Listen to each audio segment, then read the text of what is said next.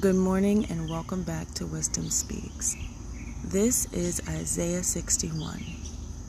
The Spirit of the Sovereign Lord is upon me, for the Lord has anointed me to bring good news to the poor.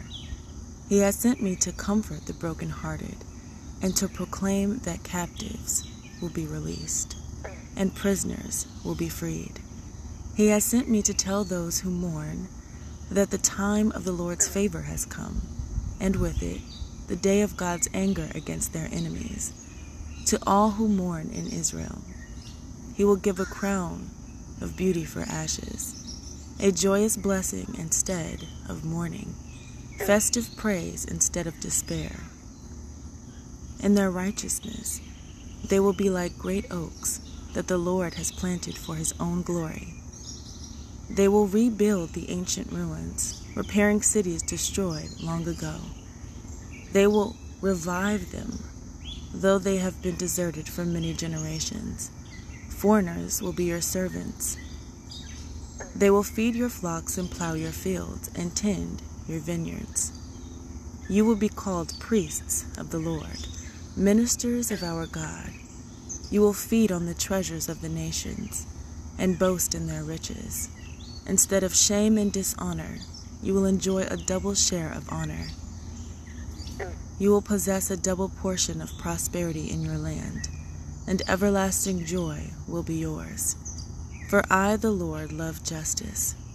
I hate robbery and wrongdoing. I will faithfully reward my people for their suffering, and make an everlasting covenant with them. Their descendants will be recognized and honored among the nations. Everyone will realize that they are a people the Lord has blessed. I am overwhelmed with joy in the Lord my God, for He has dressed me with the clothing of salvation and draped me in a robe of righteousness. I am like a bridegroom dressed for his wedding, or a bride with her jewels. The sovereign Lord will show His justice to the nations of the world. Everyone will praise Him. His righteousness will be like a garden in early spring, and plants springing up everywhere. Thank you, Jesus, for your word.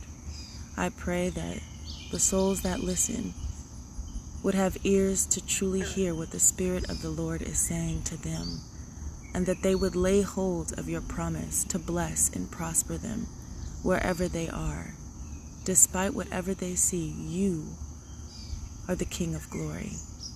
May your glory cover the earth. I love you all, and Jesus loves you so much more. Be blessed in Jesus' name. Until next time.